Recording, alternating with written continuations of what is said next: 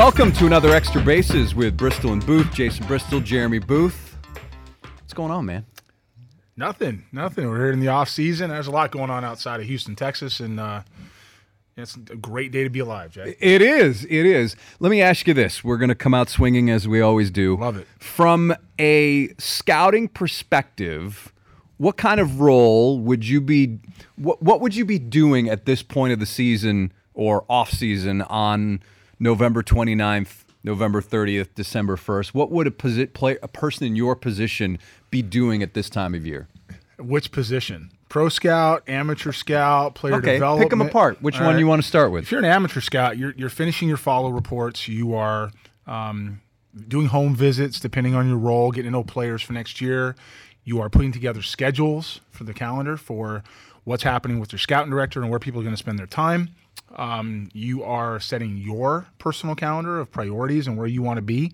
And you're kind of knocking out the first couple of months and writing down really on paper to visualize and formalize what you've just spent the last year, 18 months putting together. So when you say schedule, okay, UT is here, or the college, the Classic in Houston, I know I'm going to have X teams there. Correct. And then I can... Where the prospects are going to play. Okay. When they're going to play, who's going to pitch when. You always follow pitching. Position players you can pick up anytime because they play every day. You always follow the pitching. So if Jason Bristol's pitching on Tuesday and Edwin Diaz is pitching on Friday, I've got Wednesday and Thursday to see position players, and I pick up my other guys on Saturday. I would definitely skip Tuesday and go Tuesday? right to Friday. Yeah.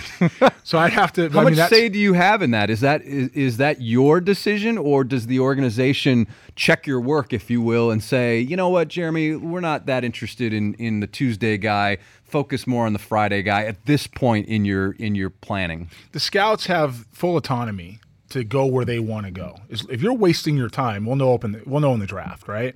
The area scout, the old adage is you're the GM of your area, and that may have evolved a little bit because now it's an information position quite a bit, and cross checkers are doing a lot more.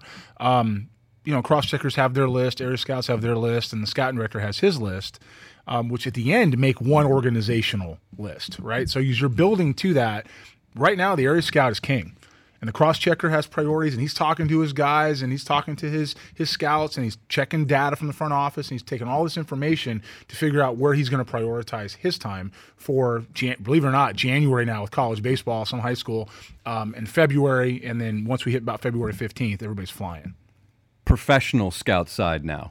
So this is the time of year that all the fans get really excited because it's the hot stove season, right? So the pro scouting work up to this point has been done with understanding who you can acquire in free agency, building out projections and giving the front office information to go with their, tangible, objective data, and working on trades, working on things that you can acquire because you have to acquire players, and it's a totally different way of doing it than in the draft where it's kind of a free-for-all, right? Whatever falls to you is kind of what gets there. In the professional world, the work you've done all year and in previous years have to forecast the next 3, 5, 2, whatever the player is going to be and what your needs are. And we're seeing an increased difference every offseason from today than what it used to be 10 years ago, 12 years ago, 15 years ago, 5 years ago. There's so many organizations that are making a decision to go all the way in or all the way out now to rebuild through the draft. Similar to Bobby Heck and the Houston Astros, how they really did that here and how Elias and Luno augmented that when they got here. Cubs, right? There's some teams that have done this now pretty well, versus a team like, the Mets, who are trying to win still. And so they're going to try to bring on other players to help that core of Syndergaard and DeGrom and a rising star in Alonso who's cost effective and how they're going to do things there. So, right now, depending where your organizational vision is, all that work you've done factors in heavily or not as much. How far back from your reports will you go to look or evaluate a player who you may be interested in acquiring in a trade? Man, they'll look all the way back at your amateur scout. Like sometimes that makes a difference. There's a pro scouting director who's going to remain nameless just because that's the appropriate thing to do. Mm-hmm. With his organization, he gets excited when the pro work matches up with the subjective matches up with the objective information, and then he goes to the area guy and he talks to the cross checker. And if they're going to acquire a guy, that history goes back to the first time they started seeing a kid, right? And you do that because you want to have a complete profile of a player you're about to really pay. Building through the draft is always more effective. Yes. It's always more effective from a development standpoint, from a loyalty standpoint, and certainly from a cost standpoint. But if you have to acquire in free agency and trades, and everybody does, you want to have a complete picture of what you saw when a kid was 16, sometimes 15, sometimes 17, sometimes 21, depending when you pick this guy up. You want to know what you're buying into, because that stuff gets expensive, either in commodities by sending players back to pick up this player, the one guy you're trying to really get to, or in dollars out the door, out of your pocket in free agency. And there's a lot of homework and information, and a lot of it's going to culminate the winter meetings like it does every year. It seems like we spend a lot of time talking about the Seattle Mariners on this podcast. Right? They're an interesting Good, bad, group. or indifferent. Yeah. The latest is this. Robinson Cano, the rumors. Robinson Cano, Edwin Diaz going from the Mariners to the Mets, according to Yahoo Sports, and I believe some others have had that. Certainly we don't know the names that would be going back to Seattle. Do you like it? Not like it? Or it's just hard to say at this point because we don't know what the Mariners would be getting back in return. So there's two sides of this, and I like it because it means the Wilpon for the Mets and for the Mariners, and depending who the Mariners are going to get, right? I like it for the Mets and the Mariners because the Mariners are not going to win with the core they have. And last year we talked about them overachieving with where they were. They're just not. They're not going to push over the hump with where they are payroll wise. There's nothing else to spend. They're not going to push over the hump where they are personnel wise. There's nothing in the system, right? They have to. They're kind of in no man's land a little bit. So they need to kind of tear that down and build it back. Jerry Dipoto is doing a great job. He always has of making trades. In Robinson Cano, you have a player, and I was in Seattle when we signed him, where the prime years, he's still a very productive player, were kind of wasted. All right, they're just kind of wasted there. And in New York, he had a great run and came to Seattle and got a contract he was deserving of at the time. And you knew that for the first 5 years, he was going to get what you were going to get out of him. And if you won a couple of titles or competed every year and it got one out of it, it was worth the investment, right? It didn't work. For whatever reason, more than one, it didn't work. And it's time for him, in fairness to the player, to also have a change of scenery, in fairness to the organization he's with, to find a way to move that player. However, he's still got quite a bit of money left on that contract. And the Mets have not spent a ton in recent years. So to get anybody to take him, when everybody knows Seattle's in a position where they have to move him, there's going to have to be some sweeteners. Some of that's going to be money. Some of that might be one of the best closers in baseball or best relievers in baseball, in Edwin Diaz, who could be part of that deal. And that's good for Seattle as long as they, by giving up that money, they can and Diaz to go with it, they get a ton back when it comes to prospects. You would think. You would think. Now, for the Mets, capitalizes on their window that Wilpon said they were going to do when they brought Brodie Van Wagenen in, which is try to win right now. So that's a win now player, right? So he fits what they're trying to do. It strengthens the ability to keep maybe a DeGrom on the roster, especially with payroll flexibility coming with Cano, and a Syndergaard and other pieces that they're going to have to keep there. And if they get Diaz, that means all the guys they have they really like are staying. Nobody's moving anywhere. So now it's about adding to that. Is it possible that Diaz is more valuable in that deal than Cano is? He is more valuable than Cano because he's an all-star. He's one of the best in the game. He's controllable, right? He's going to be there for a couple of years, and he's in that youth movement where DeGrom's not old, and neither is Syndergaard. And all these guys, they've grown up, and we forget sometimes where they really are in their career age-wise, but they're not old at all. They're entering their prime, and Diaz fits that. But this is where Mark Tremuta and the Mets scouting staff the last couple of years really get a pat on the back. Because to go back and be part, even have a deal this far along with the Mariners having to get prospects, you now have Jared Kelenic, and you've got Justin Dunn, and you've got Dominic Smith, and who was drafted by Tommy Tanis when Mark was the national cross-checker. But you've got some guys there who can now go back to Seattle and fill some needs and build with, and that's what you're supposed to do. You maximize your draft picks because even if they don't get to the big leagues with you, they become collateral. A chip. Yeah, they become trade value to go get something else to win at the big league level. If the Mets are going to try to win at the big league level by adding these pieces, they need to strengthen their scouting department, which they're doing, really strengthen their player development, which I understand they're taking steps to do, okay? And to maximize what they get in the system, thinking they're going to pick in the back of the draft. And thank you, Mark, and thank you, Tommy, and the rest of the scouts of the New York Mets that allowed this deal to happen. What's your perception of Cano? Can he still be productive? I must say, I'm looking at his stats right now, and September, late August, October, I'm not really paying attention to the Mariners because of the way they played towards the end of the season. I'm actually a bit surprised about how productive he was. Robbie can hit. How much does he have left in the tank? That's the $1 million or multi-million-dollar question. Robbie can hit. It was a 10-year deal, and I want to say that was in 14. Is that right? So it was 14, 15, 16, 17, 18. Right? I think that was right. 14 through 23. Right. So he's 14, 15, 16, 17, 18. So he's completed 5 of that. So he's got 5 left. He may play some first base. He may play some second. I think he's fine. I think he takes care of his body. He's a hitter, and hitters hit, and he's always been a hitter. And if you buy Robinson Cano, it's funny because he makes second base look so easy. Sometimes people think he's dogging it. He's just that good. One of those guys. If you just let him play and let him hit, and he's going to thrive in New York. It's not like he can't handle that market, right? Did that for a long time with the Yankees.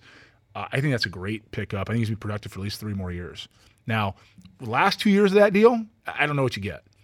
But I think he kind of knew that. And I think he's been, we thought that years 5 and 6 of the 10 were going to be the last 2 productive years that he was going to have.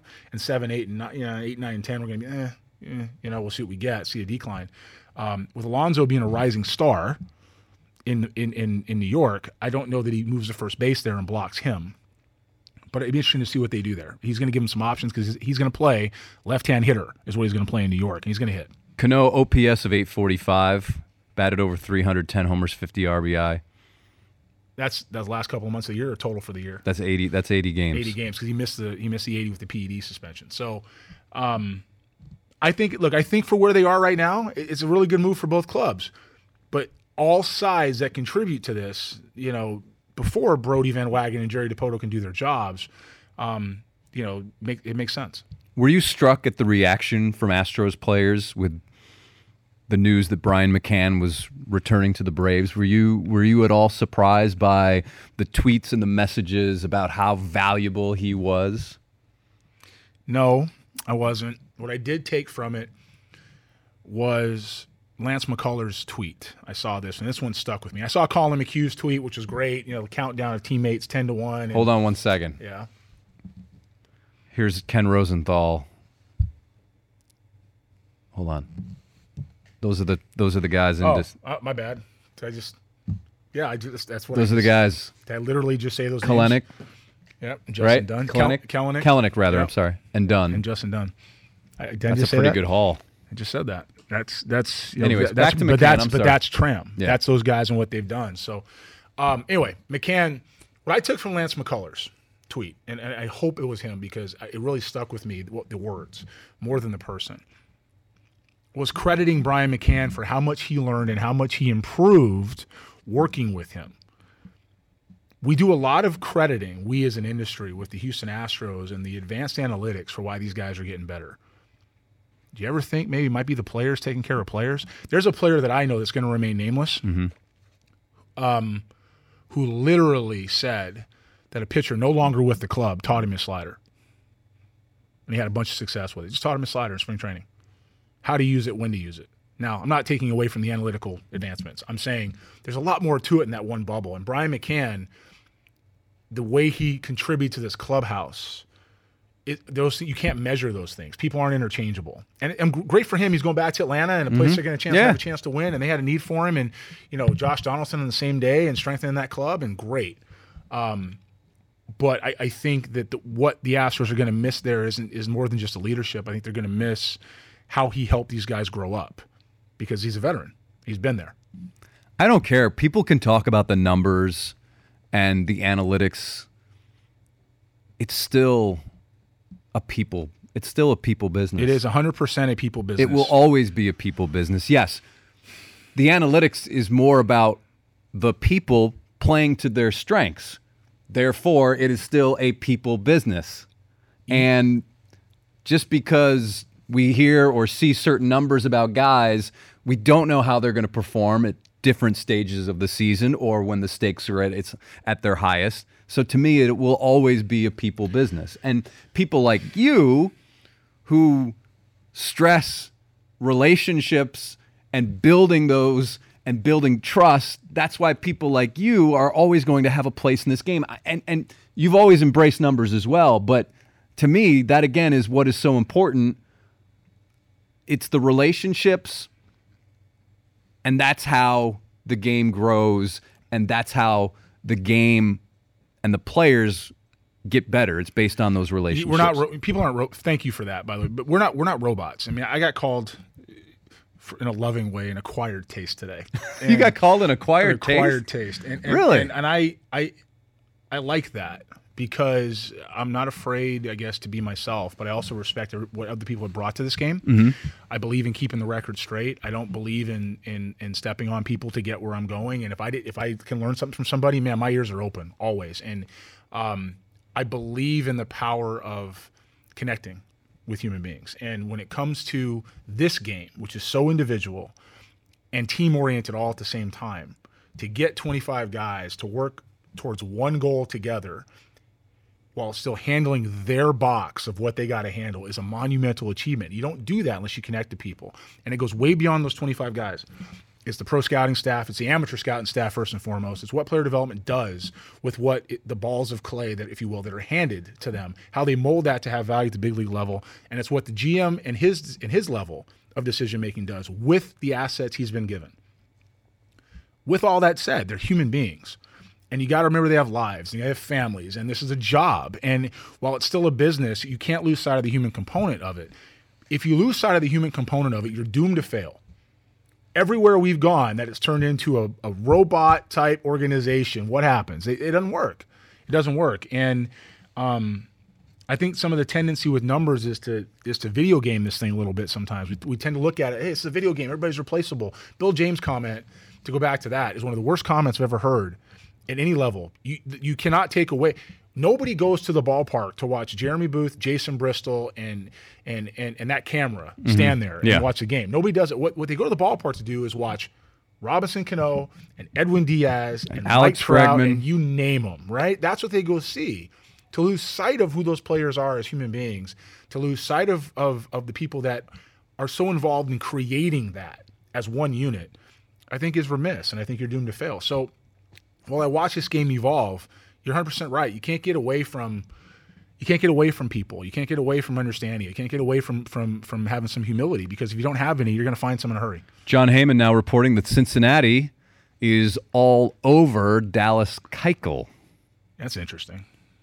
I still think he ends up on the West Coast. Cincinnati has trouble attracting free agent pitchers to that park, but they are aiming high for Dallas Keuchel. But they're in a rebuild.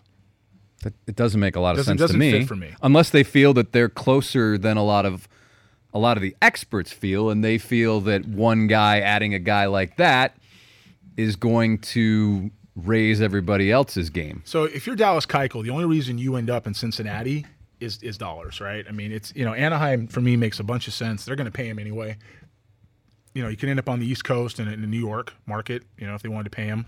Only because of what they're doing now, right? Which give you indication they're really going to go harder at that. We don't know where Bryce Harper's going to land. We don't know where Corbin's going to land yet. Philadelphia is a possibility for sure. I think you see him on the West Coast, or if I'm Dallas Keuchel, why don't I come back here? To be honest with you, right? I mean, if it's Cincinnati or Houston, I'm picking Houston. For a little less dollars? I would. Discount, 0% state tax. I would, yeah. Ballpark I'm comfortable in, place I know how to play, fans I love. Yeah. Why would I not be here? That's true. So, I mean, if that's the option, then that's what I do. If I have a chance to blow all that out of the water and go to Philadelphia or Anaheim, that's where I'm going. Quickly, you joined me on a news gathering shoot, as we call them in the business. Right. We were checking out Ke'Bryan Hayes, Tomball, Pittsburgh Pirates, prospect, elite defender. The guy has won 2 gold gloves, minor league gold gloves, which I went back and did the research. And since Rawlings brought back the minor league gold glove in 2011, I can find only one other player who has won in back-to-back years. Your thoughts on what you saw with Ke'Bryan Hayes and talking to Dad, oh, by the way, World Series winner Charlie Hayes. Yeah, Charlie and I got a little bit of a relationship, so that was good to see him. What's your take on Ke'Bryan Hayes and what kind of player he can become? You know, Ke'Bryan's got a chance to do some really good things in this game as a player. You know, it's hard to say that you think he's going to be, a top 5%er in baseball at any point, because think about Ke'Bryan. You've got to watch him play. You really got to watch him play. It's things I took away yesterday, and having a disadvantage. First of all, he's going to be better than his dad. He's going to be better than Charlie. Okay, and I told Charlie that yesterday. But watching Ke'Bryan play back in high school, things he did well were instinctual. He instinctively picked the ball up well. He executed his plays, his defensive plays. He had consistent hard contact, had strike zone controlled at bats. He did some things that gave you indicators he'd have success. Where he's at now is watching his work ethic and talking to him about what he was doing. Man, he repeats his swing really well. He has an approach to everything he does. He doesn't miss with the barrel in the strike zone. He understands how to use his lower half. He's got a quick core. It's not lightning or anything like that, but it's all the things that come together to build a productive hitter. He's advanced in his preparation. He eats and sleeps this game. That's all he wants to do. And then defensively, he put on his work glove. And he didn't miss a ball. He didn't miss centering a ball once. Every ground ball he picked up from a short distance with his dad was in the right spot. His feet work. He executes. He's an 80 defender. There's an 8 in minor league baseball. He's an 8. And this guy's going to play third base in his sleep. He's going to hit for a long time, probably hit 6 in your lineup. Good at bats. I think he's got more power than people think at the end of the day. I think he's more of a hitter first. He's tough to defend, and he's the type of guy that I want because he's a skills player that has tools, right? So, he's developing tools too. And he's 22 years old in January, and he'll be in AAA without being on the roster. And as a high school kid, that's hard to do. It means he's hit every step along the way, and he's on time. Like he's really on time for a kid that went 32 in the draft. To be on time at that point, he's going to pass a lot of guys who went ahead of him. And that's the type of guy that continues to show up. And I think Ke'Bryan, man, his makeup, it's 8 makeup, the way he goes up, it's fun to be around him and watching his progress. He's been a big leaguer for a long time. Anything else to add? On Ke'Bryan Hayes or in general? No, just in general. I think the Dodgers and the Indians matching up with Kluber or something like that, it's interesting to watch. Okay. Trevor Bauer. You're seeing that out there? Yeah, I mean, Trevor Bauer's also been mentioned in that deal. Reason why is because he's more of a wild card of what he's going to get paid. Mm-hmm. And the Indians, if they're truly tearing down, moving a guy like Bauer for assets makes sense. As a guy, moving Kluber somewhere else for a 1 or 2 year type of return makes sense too for a gap guy. But I think it's interesting to go to the Dodgers. The Dodgers have had some interesting hires in their player development staff and their major league staff this last week, but they're obviously staying aggressive in their mission. So be fun to see what happens there. All right, Jeremy's always on a mission. I don't know what that mission is today, but he's always on a mission. All right, that's it for another Extra Bases with Bristol and Booth. Thanks for joining in, and we will check you out next time here on the podcast.